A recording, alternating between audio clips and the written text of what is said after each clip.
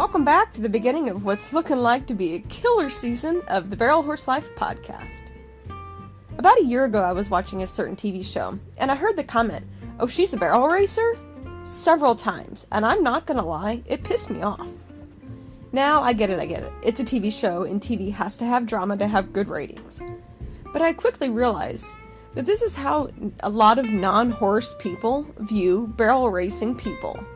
It's implying that we're ditzy, we're annoying, we're stupid, we're stubborn. Well, they maybe have the stubborn part right, but moral of this discussion is I wanted to be able to highlight how proud we are of all of the hard work that we do. How great it feels to be able to load up after a hard week of working and hit the road with our horses. I wanted to highlight some of the things that we say, like, run your horse, not your mouth. So I started a store called the Barrel Horse Life Store. It's unlike any other website. You get to go online, pick the style of shirt you want, or hoodie, or sweatshirt. You get to pick your own color, size, and then it's shipped directly to your front door. There's men's, women's, and even some really cool kids stuff too. Need a custom order? No problem. Just let me know. I can do it at no extra charge. Head on over to thebarrelhorselife.store. That's www.thebarrelhorselife.store. Kicking off Season 3 with one of the best fraternity trainers of our time. He's won more money and races than Google can find, and not to mention he's trained and jockeyed some of the most talented barrel horses, and some that have even gone on to win rounds at the NFR. He makes it all look so easy, and that's how you know he's really good at it. I'm Amy Davenport, and this is the Barrel Horse Life podcast. Today's episode, DaCota Monk.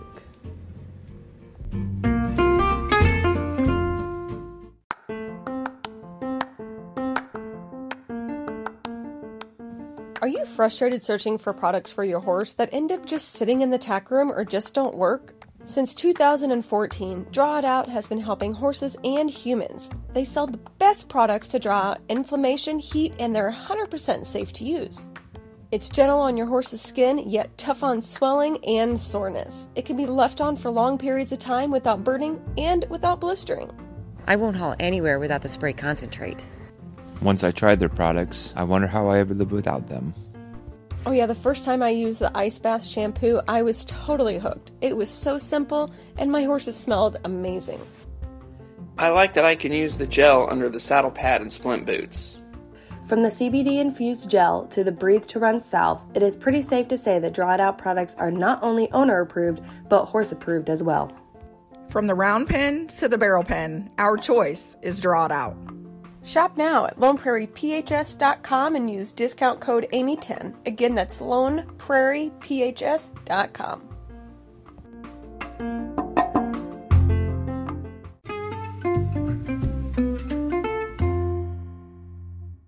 Today on the podcast, we have DaCota Monk. So, DaCota, thank you for joining us today on the podcast. I'll let you start off by telling us all about yourself and a little bit about your background.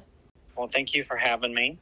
I've grown up riding horses since my mom could throw us on and we could hang on. We had a old horse. Well, he was not old then. He was only 2 then, but he was really good. And she could just throw us on bareback, all 3 of us. And we would just riding around the house, and he would come to the porch and we would all get off, and he would come back for his treat or whatever we had there on the porch, and we'd all jump back on him and take us around the house. And like, that's just kind of where we started. We had saddles, but if we wanted to ride, we usually just rode bareback because we couldn't saddle ourselves and my mom was busy. So she was like, if y'all want to ride, you just ride bareback. Yeah. And that's, a lot of what made us really good riders. And I still try to go back to riding bareback if I feel like I'm not riding very great. Grew up doing that, just riding, and she would take us to play days. We did drill team. And then when I was 12, coming 13, we moved in. Next door, there was a cutting trainer. And I went over there. My mom took me over there and asked if I could start working and cleaning stalls and just riding, warming up horses, and he let me. So I stayed there for a year and a half or two, I believe. And we started showing, and then when I was going to shows, some other trainers was asking me to come work for them. So I did. Did that until 2017. I worked for Lee Francois and Pat Crawford, showed a bunch and loved it. I really wanted to pursue that, but at the time it was just real political in the cutting industry and hard to kind of get started on your own. So I went back home and started taking outside horses for myself, barrel horses. And then I guess 2019, I got my own place and my barn just stayed pretty much full all the time. So I just stayed with the barrel stuff, and he's little Nubbins, Shorty. He's still running with the little girl now. Was my first maturity horse in 2014, I believe. You're good with dates. Yeah. Hopefully I'm terrible with dates, so you're on a roll. Just keep going. Yeah. And he placed at some, and it was really fun. So I was hooked in as far as maturity horses, and from then on, that was my goal, was just to always maturity, and I kind of got addicted to that. So I really started watching and trying to learn, and just kind of took off from there. It becomes an addiction pretty quickly. I know whenever I first got into the horse industry, I heard the word futurity, and I didn't even know what that meant. So, and it's still kind of a gray area. I think one of these days I'm eventually going to have somebody on to explain futurities from top to bottom, exactly what everything is. Not only for me, but for everybody else as well. But so what made you want to get into the futurity world versus just horse training in general, I guess? I mean, I loved, and I still do love getting open horses and problem horses or whatever, and fixing them and going on with them. But I get too attached, and these short-term monthly tune-ups or month by month just didn't really do well for me mentally. Maturity, it's kind of a long-term thing, and a lot of the owners know that coming into it. Obviously, if they're not going to make either 4-year-olds and we hold them 4 or 5, or they're just not going to make a maturity horse, period, then obviously we have other plans for them. But, I was trying to look out for for myself too, as far as having a job and having income. Maturity horses just really take care of you as far as financial, if as long as you do your job and, take care of those horses. So that's what kind of like, business wise, that's what intrigued me to do that instead of just kind of staying with the open horses. And it's just more of a business, I say, like training open horses and tuning others. It can be a full-time job for sure, but it's not very, like, you don't know that you're going to have that horse for, you could fix it in 30 days or you could fix it in 4 months or, but that job security isn't there with the open horses. Yeah, no. And there's not a lot of money in it either. No one wants to pay you a bunch of money to fix a problem, and then as soon as they see you fix it and win on that horse, they want to take it home and run it. And, longer than just because I'm doing good on it doesn't mean you're going to do good on it, because they're probably going to go right back to their old habits with the old owner, or rather it's somebody else that bought it. So it just, I don't know. It's just a little bit more professional and just a little bit different in the maturity stuff versus the open. So. Yep, I get it. So we'll go back recently at the BFA. I have been following you on social media for quite a while now, and I felt like you had a whole crew of horses at the BFA this year. How many did you take? We took 16. I ran 15. My sister went. And I know those numbers sound huge to everybody, but when you have a bunch of 3-year-olds coming up, you already had 4 or 5 futurity horses for the year, and then I had my derby horses, so they all had to run there, and some of that was going to be their last futurity. and they'll either go home or we've sold them. And then the Derby horses kind of come and go. So it kind of thins back out after Oklahoma City, which is next week. Mm-hmm. I start getting all the 2-year-olds in for 2024, I think. Yeah. And so, it's just kind of a revealing, like just roller coaster all the time. But I've always enjoyed big numbers, running that many, whether it was just at a jackpot or a super show. I get really bored running just 2 or 3. So, I mean, yes, it was a lot. It was a lot at the VFA, but I enjoyed it. Yeah, well, I didn't help. It looks like you had a few that pulled some really nice checks and landed in the average, and you had quite a few that made the short go as well. Yeah, I was really proud of my futurity horses. They both made it back, and then they both placed in the finals. My Derby horse would have made it back, but we pulled the barrel over in the short go. So that was kind of whatever. And then I got some juvie checks. I didn't ride real great on my juvie horses. I was kind of disappointing myself on my juvie babies, but it's fun. Yeah.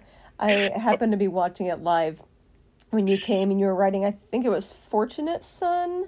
Is that a futurity horse or which? I don't know which. Okay. And you came flying in so fast. I had my butt puckered so tight. I thought, how are you staying in that saddle? And you snapped your shoulder around and bam, you came. And it was a perfect run. I mean, it was flawless. I thought, and that was the moment. Literally, that was the moment for me. I thought, okay, we're going to have him on the podcast.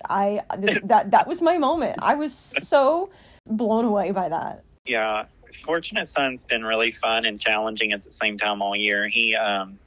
We've always called him Baby Huey. He's probably 16 hands, I bet. Oh, jeez. Or I really know he is, but he wants to turn like a little horse too, though. But he's also, he's super talented, but he's Baby Huey. So I have to put the pressure to him, because if I don't, he wants to think around and, not be serious. But sometimes if it's too much pressure, he can't handle it. And so he kind of just overreacts or whatever, and it's sometimes just not that great. But he always seems to come through when it really matters. Like, it's so weird. Like, he did really good at Fort Smith, made it to the finals there, and then he's done good all year, just a little off and on. And then again, he's really stepped it up at the VFA. So it's been fun. He's definitely my style, like a really hard turner, and all I got to do is try to get myself around the barrel, and he'll get around the barrel on his own. Mm-hmm. You have a mare, that Luck, Lust, and Pixie Dust mare, which I have to say, whoever made her name just needs to make names for everybody. That's the most badass name. It's super fun. It's so satisfying to say when you say it out loud. But I know, it's funny. When I first heard it, I was like, oh my God, someone's going to call my name out on this board. But now it's like, it doesn't bother me. It's super cool. Yeah. And it loves it. So I'm glad. Yeah, she's pretty cool. Well, tell us a little bit about her and how you're training. I mean, you guys have been putting the winter circle together a lot. So tell us how you've been training on her and how that's been working for you. She's been super easy. She's also a 5-year-old futurity horse, and I'm just super pro 5-year-old futurity horses. I feel like I can really push one, and I feel confident pushing one when they're running as a 5-year-old.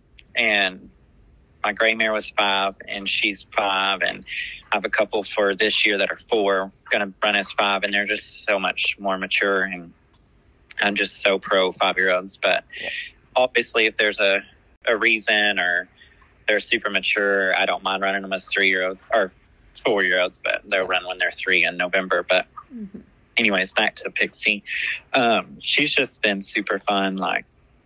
She's also had surgery on her throat. She had to be off again because she got pneumonia when she went home for a little break. But she's been like this since she was a baby. the girl that raised her, she ran through a wall, and the only reason my owner has her is because I don't know if they necessarily were going to put her down, but they didn't really want to. I don't know. I don't want to say too much, but my owner ended up with her and doctored her all up, and she looked like, obviously she ran through a wall, and she was scraped up from her head to a toe, or she broke her nose. And so she's a fighter, no doubt. And then, so she hasn't even got to run all year, and she's done really well. And that's another reason, because I think it's a lot because she's 5, she didn't have to run all year because she was hurt. And so when I did have her, she was right back to where we left off at. Mm-hmm. And, if that would have happened with a 4-year-old, it would took me, a couple runs to get her back where she was. And it's just easier on them if they do get injured or something does come up that, they can just bounce right back. Sure. But she's been super fun. She has a cool style to her. She's super sweet. She's very, I don't know, she's kind of borderline demanding, but then really sweet. It's really weird. Kind of like a Sour Patch Kid. Yeah. But I think it's because she's so strong-willed, because, she's had to fight through life a couple times. Sometimes it makes a mare more resilient. I don't want to say it's that typical mare attitude, but yeah, there's just something about mares that sometimes whenever they go through shit in life, it makes them more gritty. It really does. I mean, truly. I mean, I guess that's for geldings too, but there's just something special about a mare that has that background behind them. No doubt. Yeah. I love him a lot. Pretty cool.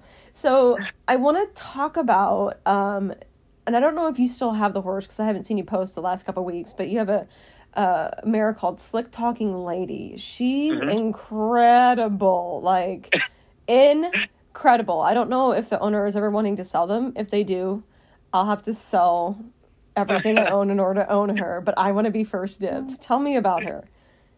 She's really cool. And the owner actually owns 2 really nice horses, the one that my sister runs, and then this mare. She's got 2 incredible mares, and we've actually, because we knew it was going to happen, we were trying to find owners for them where they could, go to the right homes instead of the first person with the money kind of deal, because I know how this works. And I was like, can you please let me just place them in the right homes? And she's like, they're not for sale. And I'm like, for real? Everything's for sale in the horse industry, really? She's like, no. And I was like, for no amount. And she's like, no. And I was like, oh my God. So as of now, no, they're not for sale. But anyways, she's amazing. I didn't train her. My brother trained her. And Jessica started her on the barrels. I'm sorry, I don't remember her last name, but she started on barrels, and then my brother got her a couple months before his first maturity, and he did pretty good on her all year. And then the owner took her back, asked me to take her and Derby on her. So I did, and I'm glad I did, because I was didn't really have room or time for it, but I did, and it was a good decision. I fit her really well. I switched her to the left, and she's just super consistent and loves her job and really fun. She's just fun. Yeah. How old of a horse is she now? So she's 6. No, she's 5. Yeah, she's 5. So is she in her maturity, or is she in her Derby year then? She's Derby. Yeah, good. So you still have her, or who's running her now then? No, I still have her. For kind of up in the air. I'll run her at Oklahoma City at the Derby next week, and then just keep derbying her, and we might do a qualifier or something. I don't know. Yeah, I think I just saw on social media that you ran and won an American qualifier. Is that right? No, not on her. Okay, not on her, but on a different horse, though. And But You have so many horses, I'm so confused. Just correct me. Just take over, DaCota. Just tell me what's going on. You're good. The plan is to try to get her qualified for the American and just keep derbying her and get her, where she's ready to rodeo when the owner's ready to rodeo on her. Cool. So that's her plan, and we'll pull some embryos as well along the way. So I'm super excited about that. Nice. I think she's a great producer because obviously her mom is. So, Mm-hmm. And then the other horse that I kind of wanted to talk about because he kind of gets left out a lot is Booty Ray. Yeah, so I didn't know how to pronounce his name. I thought that was it, which is also the coolest name. Yes, it's fun. He won 50,000 in cutting first and got too big. Like he's 2 or 3, I don't know. Wow. He's a monster for a Doré. Mm-hmm. And I literally got him from the same clients that owned Famous Lemon Drop. They owned him at the time. And I had him for like 2 weeks, and I was just trotting him and loping him through the barrels. And he literally acted like he had been through them. So I call him. It's like 2 weeks into it. And I'm like, have y'all ever took him through the barrels? And they're like, no. I was like, you're lying. And they was like, no, I promise. And so where y'all got him from? Has he ever been on the barrels? I go, oh no, they would never take him through the barrels, which was the cutting trainer. Mm-hmm. And I was like, cutting trainers do not do barrels ever. No. Yeah. And I mean, I've started plenty cutters on the barrels. I know they're easy to start on the barrels, but he literally just like did his lead change and just knew that's what he was made to do. He's been a challenge, but at the same time, so easy and fun. I guess our latest win was at Cowtown. He was second at the Cowgirl Gathering with a 13-1, and Cassie Mallory on CP ran a 13-0. Wow. And it was really fun. My reins actually flipped over on the wrong side. Oh, geez. And we just finished the run. No big deal. Just all reins on one side. We only have a one rein stop here. Yeah. If any horse that it happened on, I'm glad it happened on him. Not really. Like, a lot of people think he is hard to ride, but he's gotten way easier, and I trust him so much, so I'm glad it happened on him. Yeah. Oh, man. And that's always nerve-wracking anyways, but yeah, let alone on a younger horse, too. Yeah.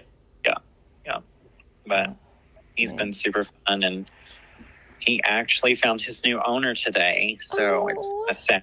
That's a little bittersweet, I bet, for you then. So is he going to be staying with you, or is he going to his new home? No, he went to his new home. It was very, very sad, but very good, because she rode him really well, and they're going to do big things. So yeah, that's the other part of being in just the horse industry in general, especially as much as you have horses coming and going, is you develop a bond with that horse, and it's hard to let go.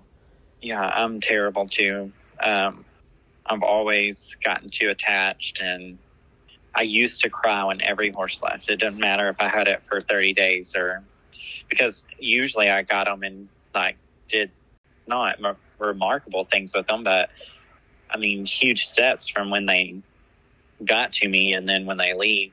So you there's no way you can't bond with these horses. And I mean, it used to be terrible, and then it just got to where I would only bond with the ones that I just really had a connection with, and we did really well and won on and that kind of stuff, or that I trained from the ground up or something like that. Mm-hmm. And now it's just, I still get upset, but I don't bawl and squall as much. But I did. He's a little different. He was my buddy. Yeah, so. Well, especially if, like you said, whenever you get a cutting bred or even just a cutting style horse, you kind of feel, this is a little bit at home. Yeah, for sure, because he warms up amazing, and I tried not to stop him a lot because he's so rady at the barrels anyway, so I never stopped him, but if I did, I was like, oh my God, that feels so good. Yeah, I have a mare that's cutting bred on the top and the bottom side, And same thing, I have never stopped her at the barrels. Sometimes we have to go 2 strides past the barrel and then turn around because she's so rady.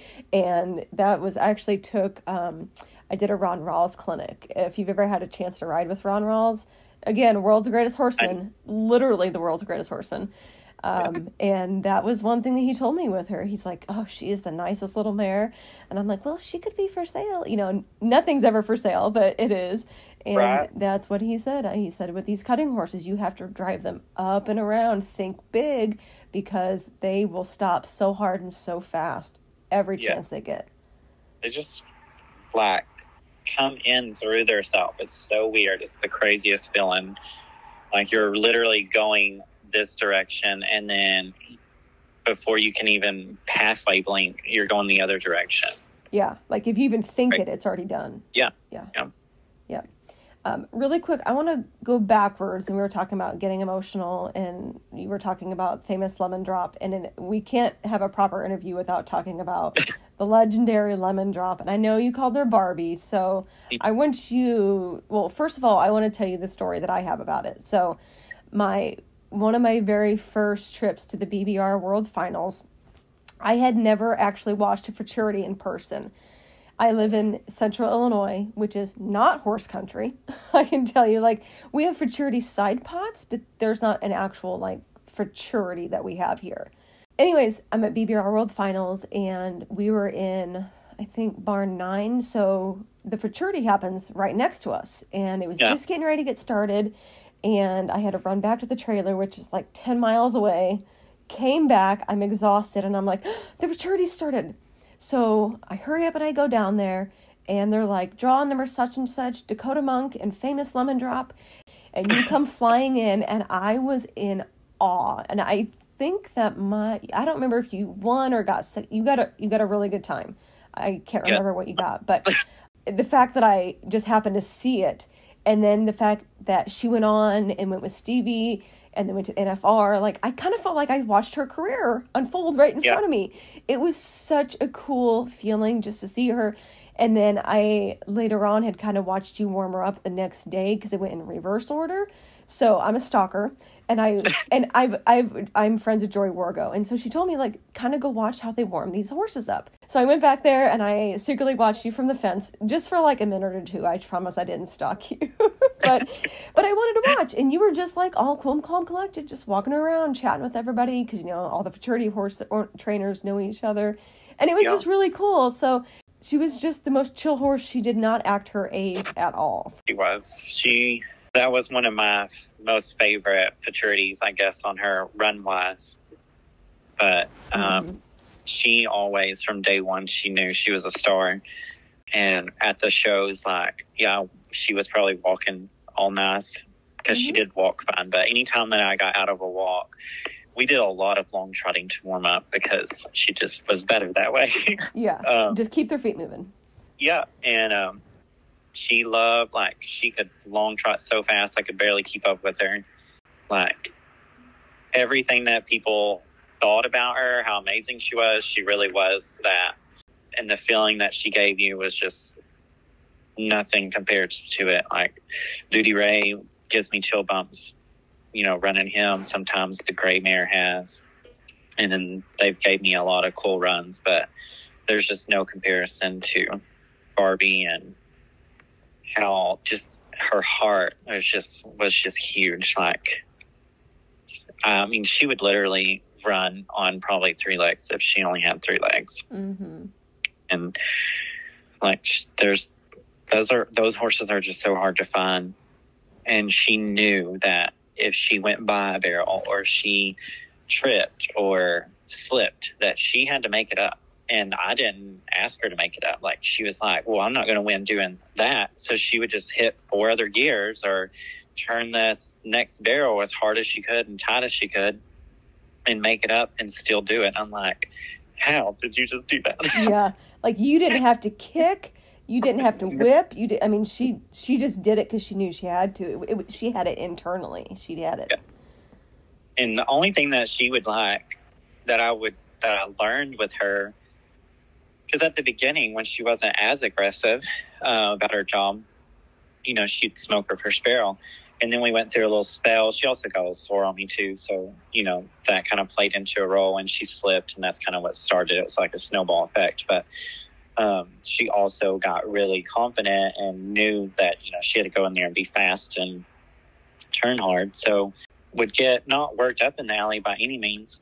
She would just, was wanting to go and do her job. So I finally figured out if I would just let her stop, like, it wasn't easy, but if I could just get her to stop and keep her feet on the ground for 2 seconds before she took off, she would smoke that first barrel every time. It was crazy. Like, she would still be slinging her head, wanting me to let her go, but she would plant her front feet on the ground and not move for like a blink of an eye. And as soon as I let her go, she'd go right to her spot and nail it every time.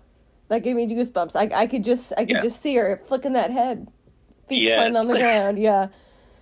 It was so funny. Like, most horses, I wouldn't let them do that because, that's kind of a, not necessarily a disrespectful thing, but, you feel like you don't have control when they do that. But with her, it wasn't necessarily, oh, let me go, I'm going to, run off. It was, let me go, we got to win. We can't win sitting here in the alleyway. She's like, I'm not being naughty. This is just my thing. But I felt like I had all the control in the world when she was doing that. Like, most of the time when a horse is sitting there slinging their head like that, they're like throwing you forward, or she did it so easy and light. Like, she never pulled on my hands and she did it. It was so weird. Yeah. But, and another thing, like, I trained her, pretty much once we started going pretty fast in the same bit and then finished in the same bit. And that's like, I mean, for me anyways, it's pretty unheard of. And she never got different in that bit. Like, she never got pushy in it. And it's so weird. I've never been able to run another horse in that bit. It still hangs in my trailer on her headstall. And I've tried it a couple times, and it's a really light bit with a rope curb chain, and that's usually I have more bit on these horses because I don't like to pull, and I like to feel like I have control as soon as I make a move. And if you have an O-ring or something light in there, you kind of have to do a little bit more micromanage, I guess. Yeah. And with her, it wasn't. It was just, she probably could have ran an O-ring, but I didn't want to try it. I don't blame you. If it ain't broke, don't fix it. Yeah. But she was the most amazing horse I've ever rode in my life, and probably, I hope that there's another one. Maybe her babies. That's what I'm waiting on. Yeah. Well, and did I read that she has at least one baby on the ground now? Is that right? Yes, she has one by Amahas on the ground. She's coming yearling, or coming two, actually. Cool. And she has an Epic in the oven. Ooh. Yeah. And then she has, I know she has one Trace Ace, and there might be a few others, but we're not, 100% sure on those yet. Sure. So often people ask me, but I want to ask you, so how do you know if you have a winner? And I hate it when people ask that question, but I know you don't know until you really put them against the clock in competition. But when you get on a horse for the first few rides, what's something that you're looking for in the horse? It is really hard as far as futurity horses, but also open horses. For me, it's when you show them something, whether they're an open horse that was a 2 or 3D horse when I got them and I turned them into a winner, or they were a futurity horse and I'm training them all throughout the year. It's when, in my opinion and how I feel about it, it's when I ask them for something and I normally don't have to necessarily go back to that, or they just pick up right on it and just take off with it. Mm-hmm. They just have this different demeanor about themselves. Like when you do show them and they do it, it's like they get super excited about it and they feed off of it. And so they just keep feeding off of it. So the next time you go through the barrels or whatever, they just get that much stronger, that much more confident about it. And they just keep on more without you even asking them. And that's kind of how I gauge it, I guess. I don't know. I mean, there's also other ones that's been late bloomers, and I was like, they're nice, but, I'm just going to keep trying because I knew there was something little in there. I didn't know it was actually as much as it was, but like for example, like some pixie dust, like I knew she had talent and she always tried hard for me, but I didn't know that she was going to be as much as she has been. Not that she's ever blown the doors down, but she's always right there with them, and she clocks really well with mistakes, and I really think she's going to be an amazing open horse later, or derby rodeo horse. But she has that attitude, though. Like, the attitude's there, the heart's there, the tries. And those, I think that's what sets them apart. A winner is just the heart and then the try. Because there's plenty of talented horses that I've rode and that have done well or done decent, but they just don't have that. They don't love the job, or they don't have that much grit. Like, they can stump their toe and they're crippled for 3 days. And, the other ones, they could stump their toe and be literally trying to blow an abscess, can't even walk, and they're trying to run the barrels. But I hope that answered your question. It did.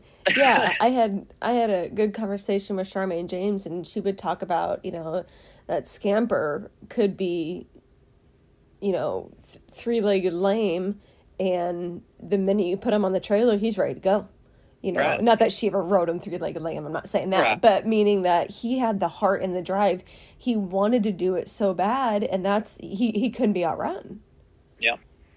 So when they have the desire and the want to do it, even if they're not the fastest in the world, sometimes they can outrun most of the horses there because they have the desire to do it, and they have the heart and the ambition. So, well, I mean, the BS Born to Cash is pretty much a perfect example of that.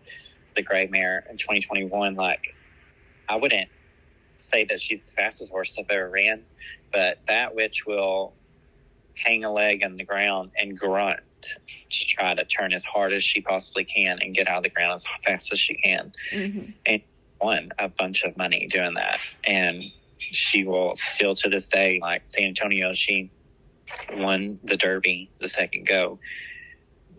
When her mind is made up that she's going in another win it, she's winning it. And there's no stopping her. Yeah.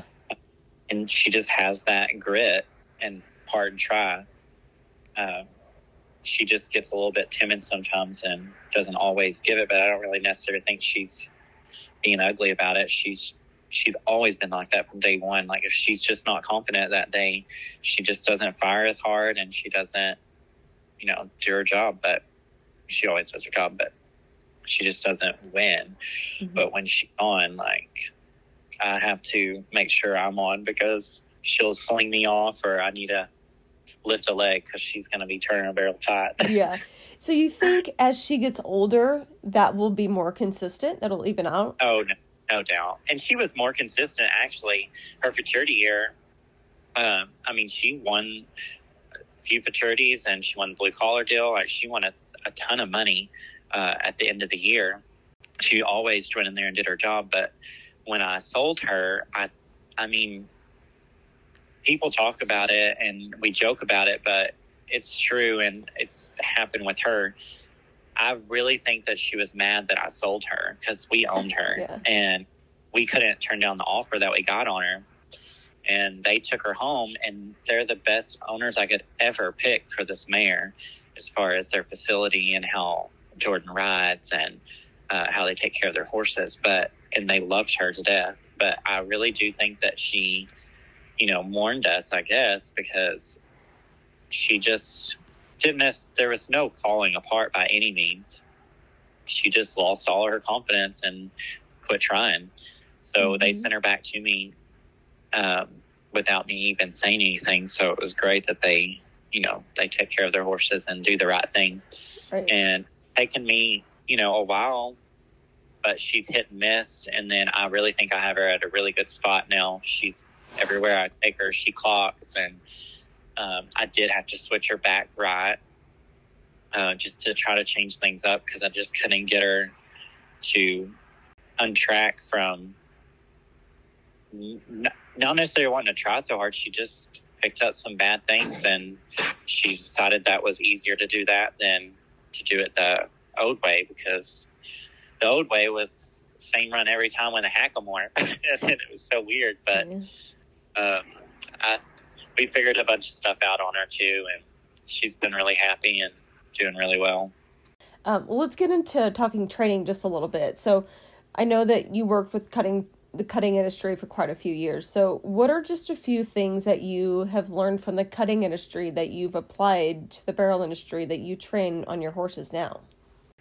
I mean, horsemanship is a huge thing to me and to cutting. And then it was with my mother.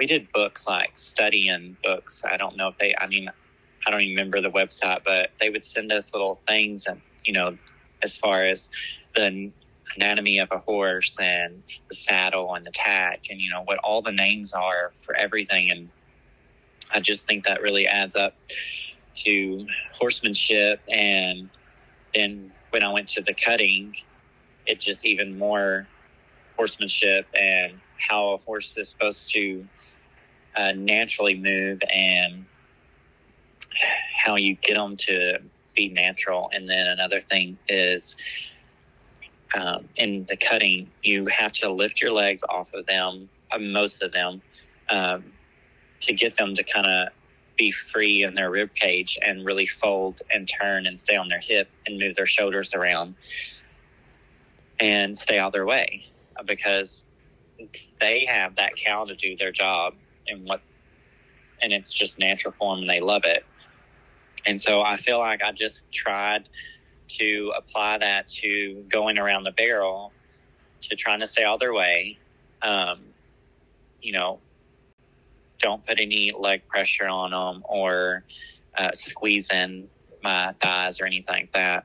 And then not a whole lot of hand movement, because every time you move them away from their job or move them a certain way, you're messing with their balance. They know that they're supposed to run up there and turn that barrel to that direction. And if we could get them to do it on their own, it would be flawless. So if we can just try to stay out of their way as much as we can, it's just so much easier for them that way. Yep. If we start balancing on them or trying to micromanage everything, they're going to balance on us. And so that just makes them heavy, in my opinion. I don't know. I just don't like the feel of them pushing on me or pulling on me. And so I just try to train them to do it themselves, so I don't have to do very much. I mean, a lot of times it might look like I'm doing a lot, maybe like leg lifting and stuff, but it's because, it's not always a great thing that I put that much turn into them. But I feel like I perform better if I'm just having to leg lift or push them a little harder around the barrel, rather than pulling them or pulling them away from the barrel to not hit it, or it just doesn't clock that fast, in my opinion. Mm-hmm. And I feel like I can throw a kid on most of my horses, and kids for some reason free up any horse that you could ever think they'll never run past the barrel. You put a kid on them and those kids will send them down the fence. Yeah. And they don't, I guess it's just their energy, and they have no fear. And so the horses just run. And so I think that's why kids and girls ride good behind me, because I just put so much turn and grit into the horses that when they get on them, they free them up just a little bit, and it's just perfect. So they just go in there, and it's super easy for them. My theory anyways. Yeah. So I was watching an interview that you did for the Pink Buckle, and you were talking about opening up the horse's shoulders to get them back on their hips. Yep. And which it was one of the best interviews that I have seen in a while, and because you elaborated so well on it. So I want to kind of relive that interview a little bit. I just want you to elaborate on how you work a horse to do that, because I could not agree more that I see a lot of heavy front-ended horses in the pen, and that does not typically make for a fast barrel racing horse. And that's what I kind of took away from the cutting is, everybody thinks that a cutting horse is on their ass, and they really are. But if you really watch a cutting horse, they have a lot of shoulder movement and a lot of pulling with their front end to get out of the ground, to pull their ass out of the ground and come across. And so we are constantly teaching them when we're working on the cutting horses to pull with their shoulders or pull with that. So if you're turning left, you want them to take that left front leg as far out to the side as they can and grab the ground and pull their shoulder to that leg. And so I try to teach the horses, you just have to, one thing, you just have to give them plenty of room when you're slow working on. Like, a lot of people want to take them past their leg and then ask them to turn a barrel. Well, if they turn the barrel at your leg, they would have to hit it. So they normally either hit it or they pull their hip out, throw their hip out to the side, and they're just slinging their ass and they're planting their front feet. Mm-hmm. So a lot of times I just try to work my horses like all the way past their hip and make them really come across, kind of like a rollover. Not really, but kind of. It's a lot of forward motion when I take that rollover to the side, and I kind of break down the barrel that way.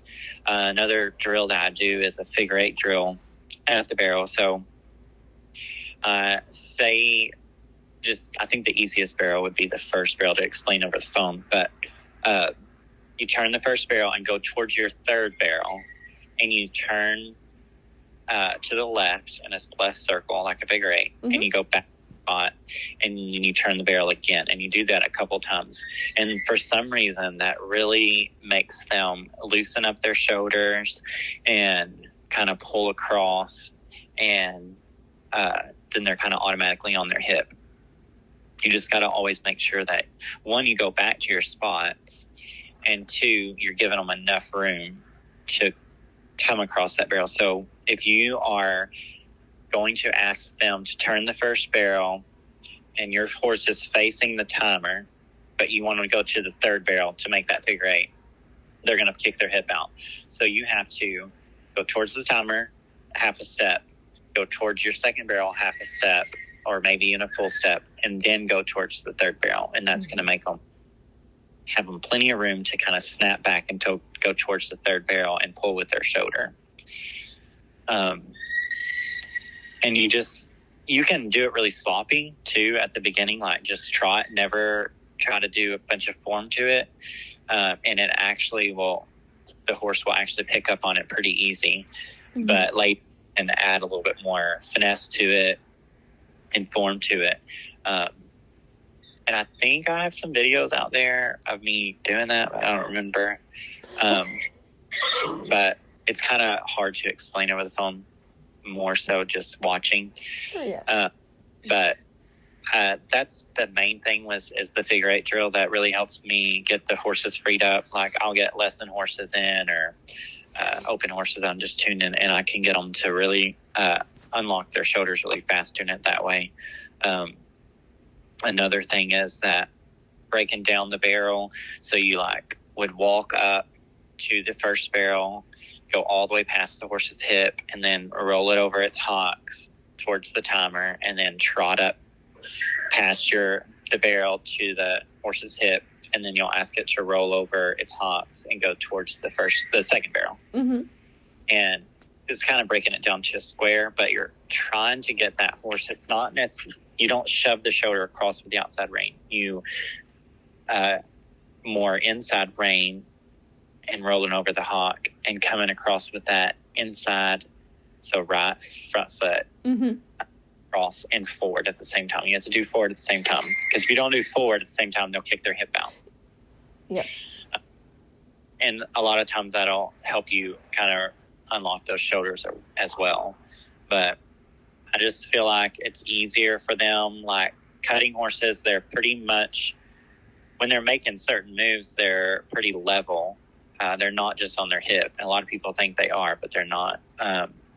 They're super level, and they've kind of raised up just a little bit off their front end, and their front end is what's actually moving them.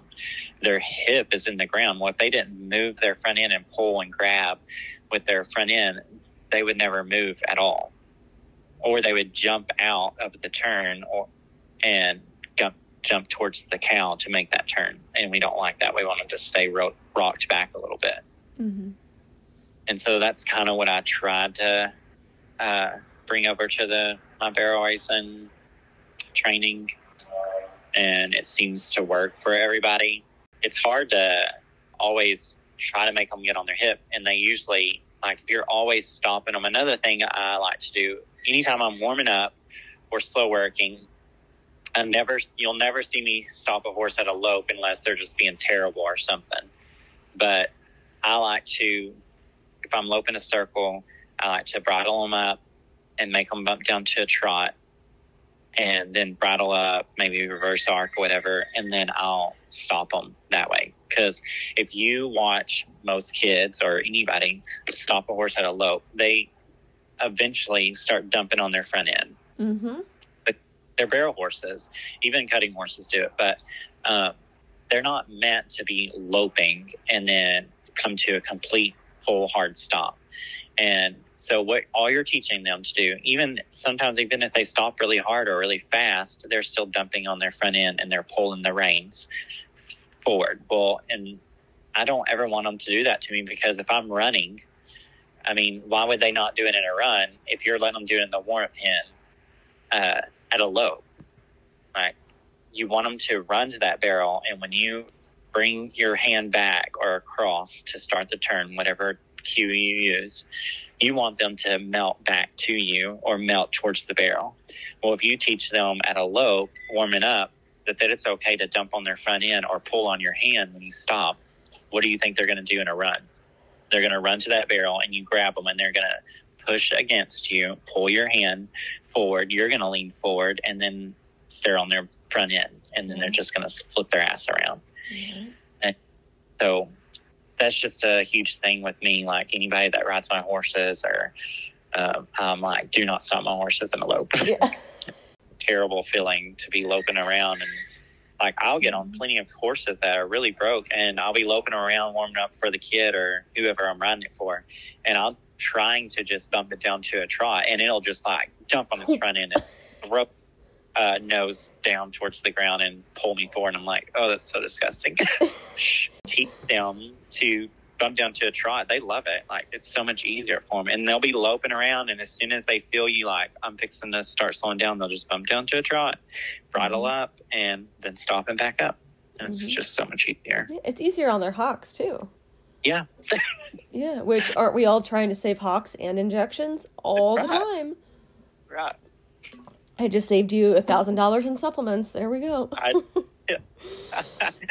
All right, so I'm going to try to wrap some things up here. So I have 3 listener questions. The first one is from Instagram. The girl says, I have a really young colt that doesn't collect very well at the barrel. What exercise would you suggest off the pattern that will help him learn to collect himself? Well, I think what we just touched on would really help that horse. Like, as far as getting him to collect or learning how to collect first, I like to fit them up with a smooth, fat O-ring, just like under their legs and around the seat of your saddle. Tie split reins, like leather split reins, pretty loose, and just walk and trot them that way. And to teach them that's what you're wanting.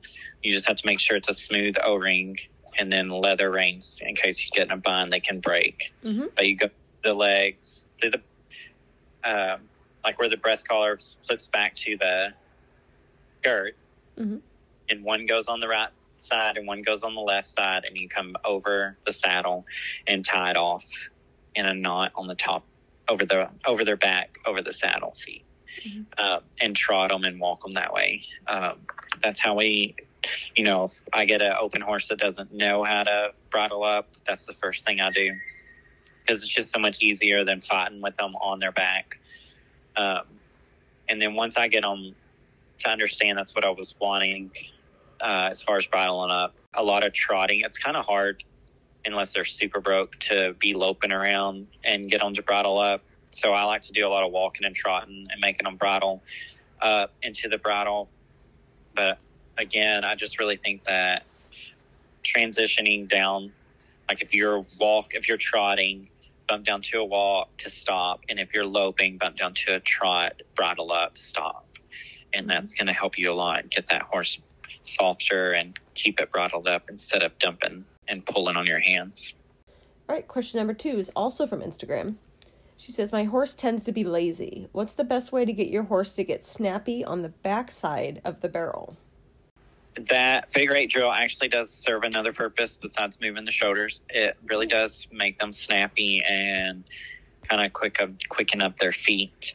I do that for that as well. The pole drill that I do on the horses is really good for lazy and trying to speed up a lazy horse. You can do the actual pole pattern. You lope down there, turn the end pole, and I'm not letting them lean on me, or actually just loping through the poles. At each pole, like I'm turning the first pole, loping around 2 times, come in the middle, and then go towards the fence, pick up that next lead, and then lope around the next pole 2 times. And I do that all the way down and then all the way back. Mm-hmm. And it's kind of hard to explain over the phone, but just working on the poles helps that as well. If he's just lazy, like not wanting to go, I like to cruise them through, like not necessarily a full breeze, but out in the pasture somewhere that's safe. I like to do that a couple times.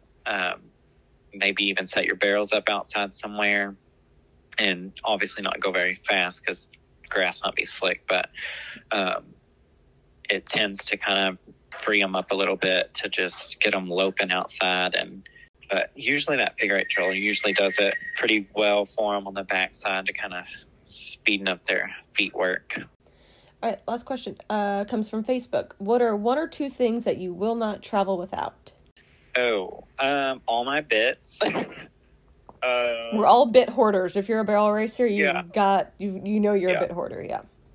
And probably for sure, like fans, and we keep everything in the trailer. So, like anything you can think of, from lights, plug-in lights to extra blankets or coolers. Because I love hauling horses with coolers in the winter because it's so hard to gauge sheet, blanket, slinky, windows up, windows down. Yeah. So I like to haul with coolers, and I'll usually just drop butt windows, and depending on how cold it is. And that way, if they get too hot in the trailer, the coolers keep them from getting too hot. And then if they start getting chilly, they're kind of warm. Mm-hmm. It's just easier to gauge it that way, and they don't sweat under the coolers. Yeah, I feel like that's kind of a cutting horse thing. When I first got into horses a bazillion years ago, I was with cutters, and they did the same thing. Everything was with coolers, and so therefore I have coolers. And now that I do more all barrel racing, I still use them occasionally. I don't use them as often, but yeah, I feel like it's kind of a cutting horse thing, which they're great to have. I've used them. I've been places a couple times, and it's been cool. And I'm like, crap, I don't have my blanket. Throw a cooler on, works great. Yeah. Yep. It's and then it's really, and then you still have them for if it's really cold, whatever, you unsaddle and it's too cold to rinse off, you can just throw a cooler on them and you're good to go. Yeah. Yep. All right. So one more question that I always ask people that I have on the podcast, and you can answer this however you want. I know there's a lot of great things about our industry, but there's also a lot of bad things about our industry that people would like to change. So my question to you is, what is something that you would like to see change in the barrel horse industry? I think we're kind of changing it in a way, but I don't think it's quite as serious as it needs to be, or maybe it gets overlooked, but the smart people do it. I just feel like you need to intern under trainers for a couple of years, maybe even longer, before you decide you want to be a trainer. And not because you're not a good rider or you're not a good trainer as is. It's just, I wish I would have, like I obviously did in the cutting, but I didn't go from the cutting to a barrel trainer. I mean, my mom kind of was, but I didn't, and I wish I would have. I think it speeds you up about 10 years, in my opinion. Even if you just worked for a barrel trainer for 2 years, I think it speeds your learning, your connections to clients, or there's so much to learn, and people don't understand, like, just the breeding, the type of horses you like. Well, you're not going to get to ride those type of horses working for yourself. Mm-hmm. So it's not necessarily like I'm pretty open on breedings. There's probably only 2 kind of breedings I really don't care for and probably will never ride again. But I pretty much get along with every type of horse or breeding or whatever. But there's a lot of people that only like a certain type horse or breeding or whatever, and you're not going to figure that out. Well, you are, but it's going to take you forever. Yeah. And as far as the futurity world goes, like, there's so many rules, there's so many different things to learn on when to get the horse ready to go, and like, it just would have been so nice to work for a barrel trainer, futurity horse trainer, and then go out on my own. And I think that gets overlooked a lot, and horsemanship obviously gets overlooked a lot. Like, even if you ride well, like Ron Ross and, people that are great horsemanship, they don't even have to be futurity or barrel people. You need to go ride with them, work with them for a while, and there's just steps. And I think people skip a lot of steps, and then we regret it later. It just pays off in the end, for sure. Yep, you can never learn too much, ever. No, at all. I'm still learning. Aren't we all? Cool. All right, really quick, last thing, I promise. I didn't tell you about this, but I have 10 rapid fire questions, and I'll try to make them quick. I typically try to make them rapid fire. They're not typically very quickly, but I will do my damnedest to make them quick. Okay, are you ready? I don't know. Okay. All right, here we go. Number 1, what's your favorite food? Food? Chocolate. Food. Chocolate. Oh, I knew we were besties. 2, I know you have a lot of animals, but favorite animal besides horses? Oh, my gosh. I know you have a zoo at your house. Yeah. I love my goat. So you say goat? Yeah. Yeah, goats are pretty cool. Is it a fainting goat? No. He's a Nubian pain in the butt goat. That's great. But he's he's sweet. Oh, good. 3, favorite futurity? Because of Famous Lemon Drop, it's BBR Barn 8. I love that. Okay, 4, who is your favorite futurity rider? Oh my God. There's a lot who I want to be like, and I'm going to be like her one day. Because if you speak it, it'll happen. Cassie Mallory. Oh, yes. I was just really hoping you were going to say that she's the goat. Yeah. So, yeah. Got it. Yeah, okay. Stars. 5, what's a nickname that your parents used to call you? Coda. 6, on a scale from 1 to 10, how good are you at pole bending? On a decent horse and a really good horse, probably an 8 or a 9. Oh, I love it. Nice. 7, can you speak any languages other than English? God, no. 8, what's your favorite childhood TV show? Oh, my. The Lion King. Oh, good one. On a scale from 1 to 10, how good of a driver are you? I think I'm a 10, but some other people would probably say I'm a 7. I feel like that could be a meme. All right, 10. If you weren't a horse trainer, what would you be? For sure, a veterinarian. Oh, good. I could totally see that. Would you be a small animal vet or a large animal vet? I would either go for exotic or I would be horse. Oh, perfect. You could be like Dr. Pole. You could be Dr. DaCota. Yeah. Well, DaCota, I cannot thank you enough for taking all of the time that you've taken today with us to share everything. It's been so fun. I cannot wait to get to watch you, see you run again in person and cheer for you. I just admire you so much, and I wish you nothing but the best. It's been great. Thank you so much. Awesome. Okay, great. Well, tell us where we can find you on social media. So I have Facebook, DaCota Monk, and then I have Instagram. It's either Diamond DM Performance Horses or DaCota Monk. And then TikTok is Diamond DM Performance Horses.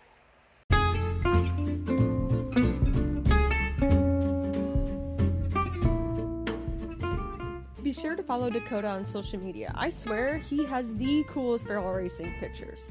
On the other hand, my pictures from barrel races, we won't even talk about my face in 85% of them, but DaCota always looks amazing. You can also find The Barrel Horse Life on Instagram and Facebook at The Barrel Horse Life. I'm also now on TikTok at The Barrel Horse Life, where I'm posting some behind-the-scenes content and store merch. Visit the website at www.thebarrelhorselife.store. This episode of the Barrel Horse Life podcast was produced, researched, and mixed by me, Amy Davenport. And I thank you so much for listening. This is just the start of one hell of a great lineup of guests in this season. Be sure to subscribe and follow so you don't miss out. And as always, thanks for listening, and I'll see you down the road.